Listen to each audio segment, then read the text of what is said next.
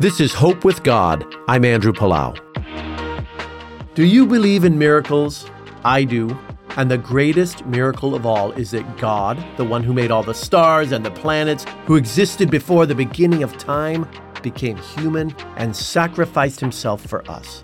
He came in the person of Jesus Christ. He was fully God and fully human.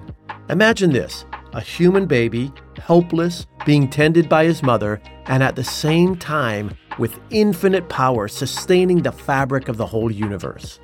John 1 says this about Jesus. He existed in the beginning with God. God created everything through him, and nothing was created except through him.